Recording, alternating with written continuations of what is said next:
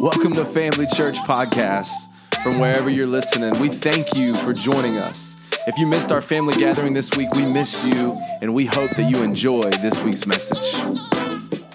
Today we're looking at the basics of redemption and what Jesus has done for us, and I think we find one of the most beautiful promises of Scripture in Romans chapter 8. So go ahead and turn there, take a look at that. Now, folks, living in Gainesville for 4 years, there was one thing, and I could never quite decide if it was the Lord's greatest blessing or the devil's greatest curse, and that was, no matter where I lived, I was always about 10 minutes away from a 24/7 Krispy Kreme.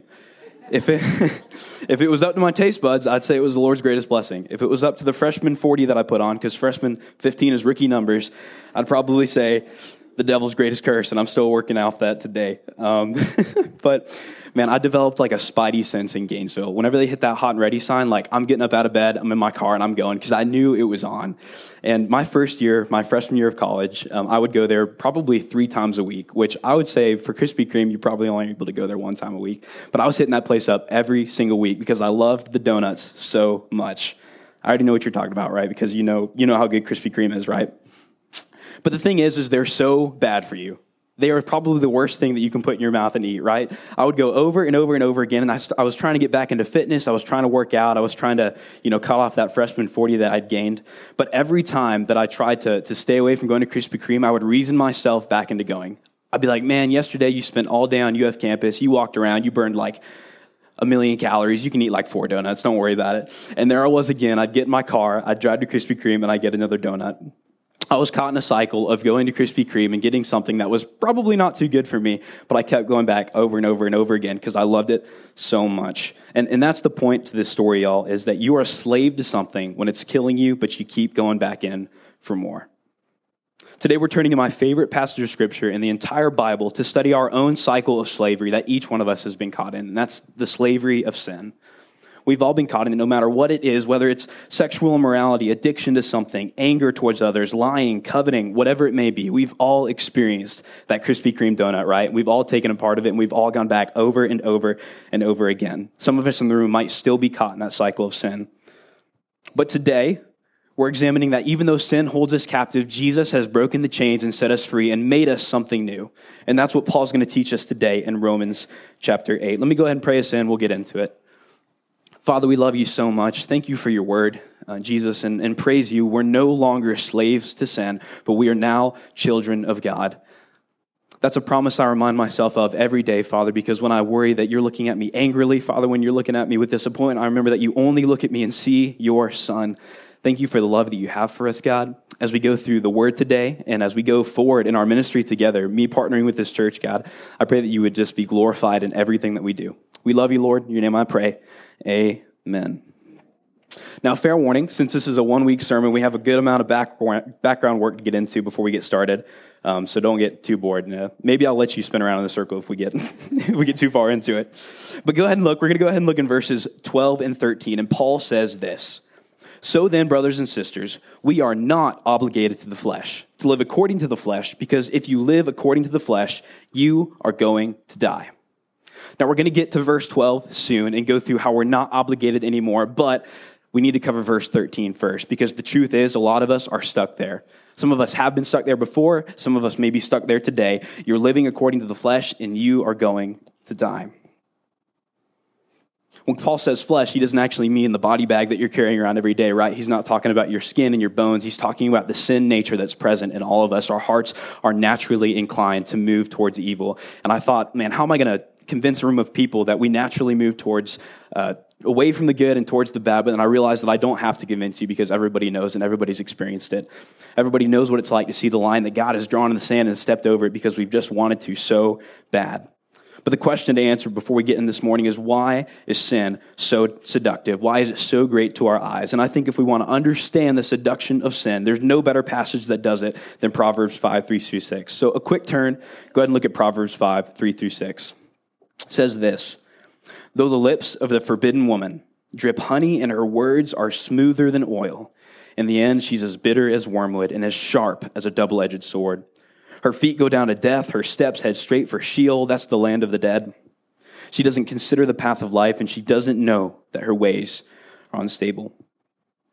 So Proverbs is actually one of the most heart-wrenching books that you can read because it's actually a father teaching his son how to not fall into the mistakes that he used to make. This is Solomon writing these words to his son in the future. And on the surface, it looks like Solomon's teaching his son to stay away from a prostitute, and he is in some way, right? But a lot of the Proverbs are actually double meaning because Solomon is so advanced in his wisdom. So this is a double meaning psalm. It's a symbolism. And it really teaches us this, to stay away from sin. To Solomon, sin is like a prostitute because everything about it is great to the eyes, but destructive to the soul. Her lips drip with honey. She looks incredible on the outside. I just think about that Krispy Kreme donut, man, covered in glaze. Like, that boy looks good. Her words are smooth to your ears. She's very persuasive. For me, that's the hot and ready sign, man. When I pass that hot and ready sign, I'm like, oh, they're hot and ready, though. I got to go in there, right? I got to get one. Everything to the senses about this prostitute, about that Krispy Kreme donut, right? I might get sued by them at the end of this, but everything about that Krispy Kreme donut is so attractive to our eyes that we just want to go in and take a bite. But we know on the inside, that's not the truth. Solomon also says on the inside, this woman who looks so good on the outside, right, is bitter, sharp, and death on the inside. And the same, we know those donuts will destroy your life if you eat too many of them. And we know, too, that sin destroys our lives if we pour into it. Here's the main idea from this text. How does sin capture us? Sin fools us because it plays to our desire for pleasure and pride. It's desire. Our desire hides the death that's inside. We see something and we choose to ignore that it's actually walking away from God's command. Outside, some things look great. Sexual immorality certainly provides a moment of happiness. Substance abuse can give you a high. Breaking something can give some relief to anger, but it's not long before you find men and women addicted to pornography and broken marriages across our land. Junkies chasing another high because the first one is never enough. Anger that has festered into abusing others because breaking things just doesn't do the trick anymore. That's the path of sin. And we know, too, that sin is not just destructive to our lives today, it's destructive to our eternity. Romans 6:23, it's a verse that probably most of you know. For the wages of sin is death. There's a righteous punishment for choosing to walk away from God. When I was younger, my response to that would always be, man, God is so mean, right? Why would he get on to me for just doing these things that don't really matter? It's because he's drawn that line in the sand. And if he's our God who's made us and told us to live a certain way, we should walk that way, but we don't do it because it's such a seductive thing. Our hearts are wired to walk away. Sin is a prostitute and she'll steal your life. Now, this is going to sound like a very morbid point this morning, but I prayed over it a lot this week, and I thought to myself, man, God forgive us anytime we forget how just absolutely offensive our sin is to God, because the truth is this: sin carries a death sentence. Your sin carries a death sentence. Even today, for the believers in the room, your sin carries a death sentence, and we'll get to this later, how that's covered.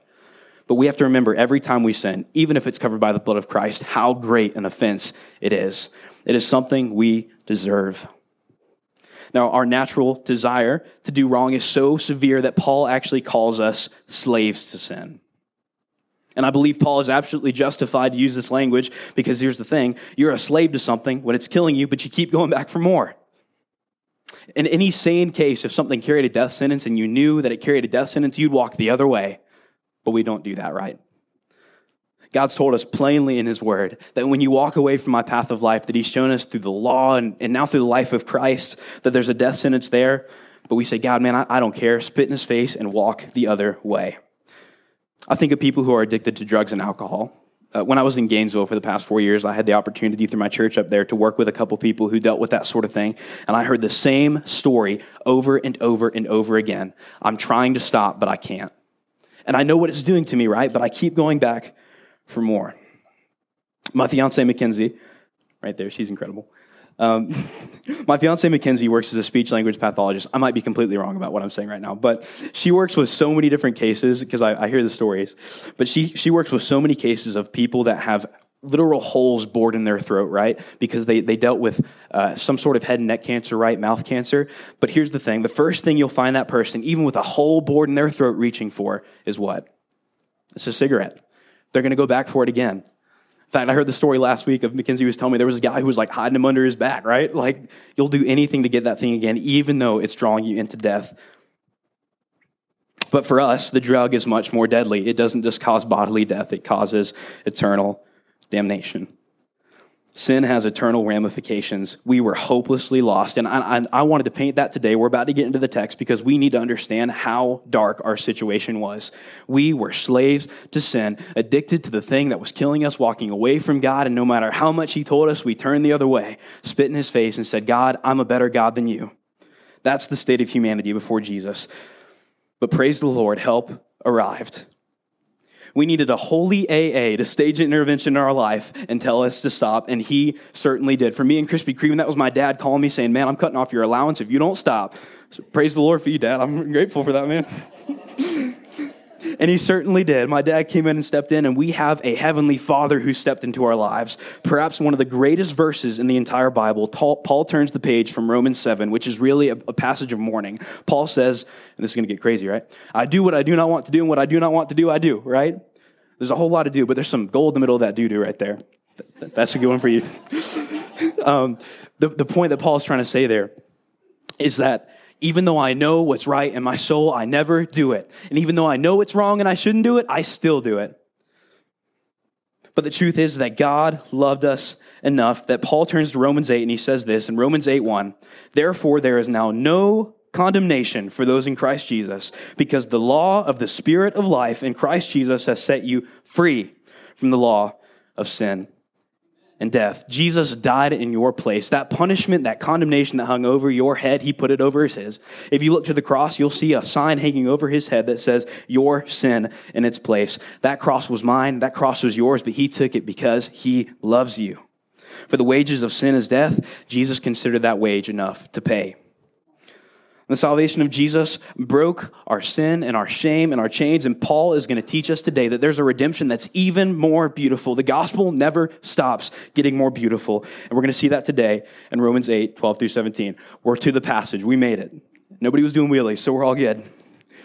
All right, here we go. Romans 8, 12 through 17. So then, brothers and sisters, we are not obligated to the flesh, to live according to the flesh, because if you live according to the flesh, you are going to die. But if by the Spirit you put to death the deeds of the body, you will live. For all those led by God's spirits are God's sons. Amen. Verse 15, for you did not receive a spirit of slavery to fall back into fear. Instead, you received the Spirit of adoption, by whom we cry out, Abba, Father. The Spirit himself testifies together with our spirit that we are God's children, and if children, also heirs.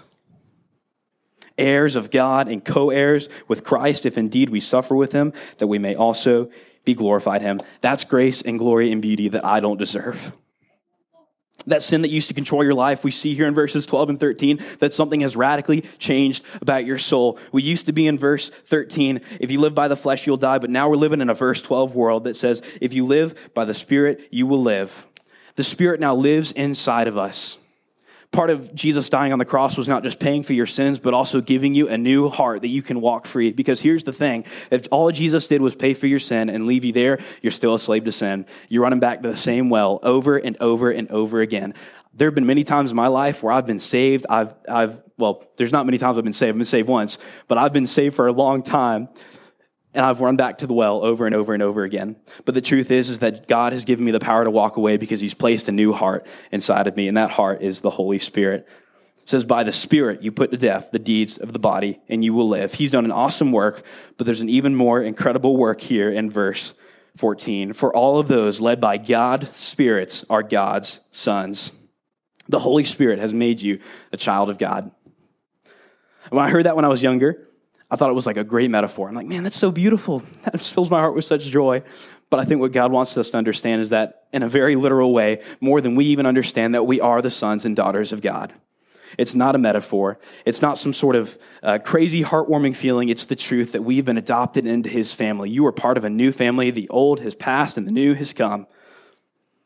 You who once were far off, James even called us enemies of God, have not just been saved. You haven't just been made a servant of God. You haven't even just been made a friend of God. Abraham was a friend of God, but we're under a better covenant. You've been made a child of God. We call this the doctrine of adoption. And we're not going to get into a theology lesson today because that's boring. But we call this the doctrine of adoption, which is the idea that God has literally adopted us into his family. And what that means is that if you are a follower of Christ, there are a set of adoption papers in heaven in the hand of the Father, signed with the blood of Christ and stamped with the seal of the Spirit, and your name is on the front. You are his child. In 2,000 years, the practice of adoption hasn't changed much. And what I mean by that is that today adopting someone into your family means that you don't really recognize that child as adopted anymore, right? They're just your kid. You don't line up all your kids, side by side and say, this one, I had this one biologically, right? Like, oh, this is my adopted kid, right? If you meet somebody who has adopted kids, they're just like, these are my kids. They're all my kids. There's no distinction between all of them. And that's the same thing for us. God doesn't look at us as just these adopted kids that he begrudgingly brought in, right? He lovingly brought us in. We're children of God, and there's no distinction between adopted and not adopted. In the first century, Roman adoption was the exact same thing. In fact, there was an incredibly famous example of adoption that many of you may know of. There was a guy named Julius Caesar. He was awkwardly murdered by a guy named Brutus. I played him in a play one time, so that's just a fun fact. You've probably heard of Julius Caesar. He was the guy who conquered all of the Roman Republic, right? Brought it together and made this thing called the Roman Empire that would last for years and years and years. He was the first dude. But the interesting thing about him is that he never got to be the first Roman emperor because he was murdered, right, before he actually got to do it. So, before he knew this may happen, so he had set up long before that rule of the entire new Roman Empire, probably the greatest empire that ever existed, right? The rule over the newest empire would go to his oldest son, Octavian, known as Caesar Augustus today. And something that some of you may not know is that he was actually adopted. Now, Julius later had biological children, right? And you would think that he would want to keep it in the bloodline and pass it to his children. But for him, there was no distinction between those that he had actually had and that one he had adopted. To him, Octavian was just as much a son as his actual children and worthy to receive the inheritance of the greatest empire. And God's looking at you and seeing you as his child, worthy to inherit the kingdom. The reality of adoption is that to our God, it means the same thing. You aren't his adopted kid. You're just his kid, man. You're a son and a daughter of God. He loves you so much. And this brings us to the practical points of the sermon today. Examining this passage, I think we see three key things that have happened because you're now sons and daughters of God. Being a child means, first, you are free from slavery to sin. It says in verse 15, "For you did not receive a spirit of slavery to fall back into fear.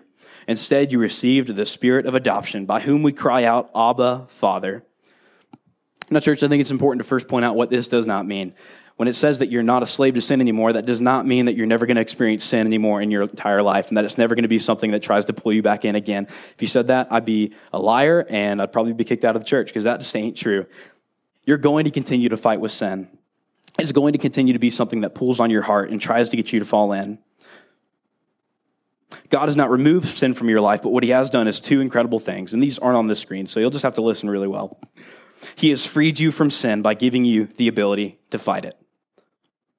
2 Corinthians 5:17 says this, "Therefore, if anyone is in Christ, he is a new creation. The old has passed away, and the new has come." This is new life in the Spirit of God. Remember earlier we talked about the Spirit has been put inside your heart. It's really changed your will. That's why Jesus said to Peter in the Garden of Gethsemane, "The Spirit is willing, but the flesh is weak," because there's a spirit in you that's willing to walk a different way now. Before, it was just the flesh, and there was weakness there. But now there's a Holy Spirit within you if you're saved, if you're a believer in Christ.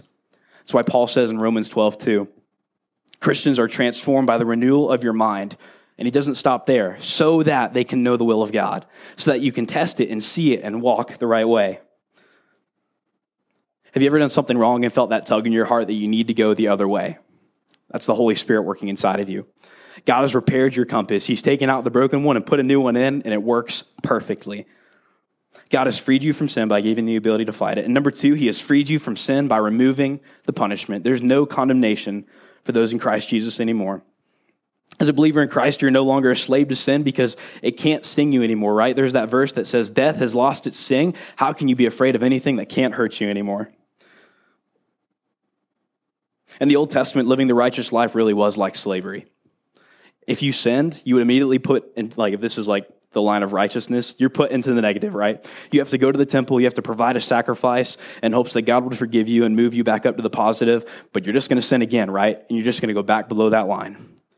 But today, believers in Jesus only operate in the positive because his life has been put over ours. All of your sins, both yesterday's, today's, and tomorrow's, were paid for on Calvary. Jesus has removed the whip from the slave driver and let you walk free. He doesn't have anything that can hurt you anymore. Death has no sting, and you can't fear what can't kill you. So what does that mean for us today, church? In your daily struggle with sin, you're probably going to fall in. You're probably going to experience some sort of temptation. You're probably going to give into it again. But it's our job then not to look at ourselves in shame. Here's my challenge to you. Look to the cross. See your sin hanging there, and let that joy move you to live differently. Second, being a child of God means that you have open access to God. For you did not receive a spirit of slavery to fall back into fear. Instead, you received the spirit of adoption, by whom we cry out, Abba, Father. Now, in the Old Testament, God lived in one room, and he could be visited by one guy at one time of year. And if that dude didn't atone for his sins, he's dropping dead on the ground, right? They used to tie this little rope around the ankle and put a bell on it. And if they heard that bell stop, they'd jingle the bell. If it didn't jingle back, he's dead. And they pulling him out of there. They would tie the rope to him and literally pull him out of the tent and just throw him up back. I don't know what you do with it after that. But our relationship with God has drastically changed. God is no longer reserved for one person at one place at one time. He lives in all of us. You have open access to God as your Father. I love that Paul cries out, Abba, Father. That's actually what little Jewish children, little Jewish boys and girls were cried out to their father as they got home. Their dad would get home from a long day of work, and they'd see him walk in the door, and they'd cry out, Abba, Abba, Dad. And like a good father, you would run right up to him and embrace him, and he would set them on his lap and listen to whatever they had to say. That's how God feels about you. God's not a dictator. He's not a principal. We like to treat him that way. We like to think that his laws and the way that he calls us to live is some sort of weight that we can't bear on our shoulders, but he never wants us to view it that way. He wants you to view him as a father. He's not a boardroom executive sitting on the 100th floor. He's just your papa sitting in the living room waiting for you to run to him. The funniest thing, though, is that we have this privilege today. I think if the Jews of that day knew that we could just walk up to God whenever we want and speak to him, they would be absolutely appalled that we don't use that every single day. They would be dumbfounded that we can walk up to God every day of the year, every minute of the year, to speak to him and talk to him like our Father. So I'd encourage you today to run to your Father in prayer. He's waiting for you. And this is going to be the final point of the sermon today. And Emma, you can come up and play wherever you are in the room.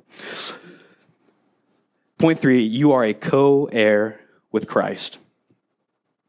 This is the promise that's the hardest for me to believe, but probably the most beautiful. In verses 16 and 17, it says this, the Spirit himself testifies together with our spirit, that's the Holy Spirit inside of us, sealing us for heaven, that we are God's children, and if children, also heirs.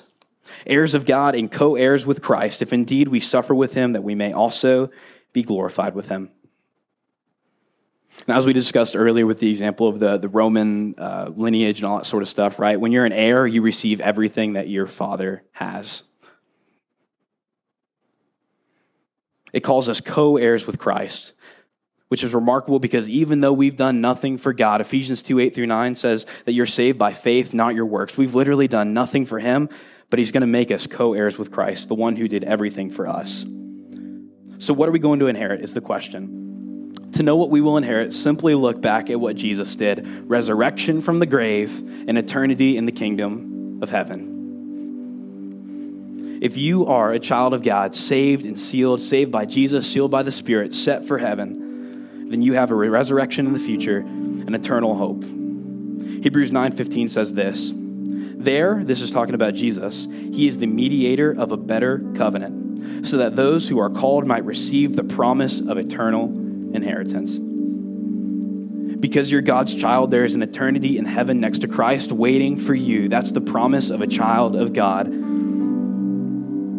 But there's also an inheritance for us today, folks. Verse 17 tells us that if we're going to inherit his glory, we also have to inherit his suffering. If we want all things from Jesus, then you really have to mean that.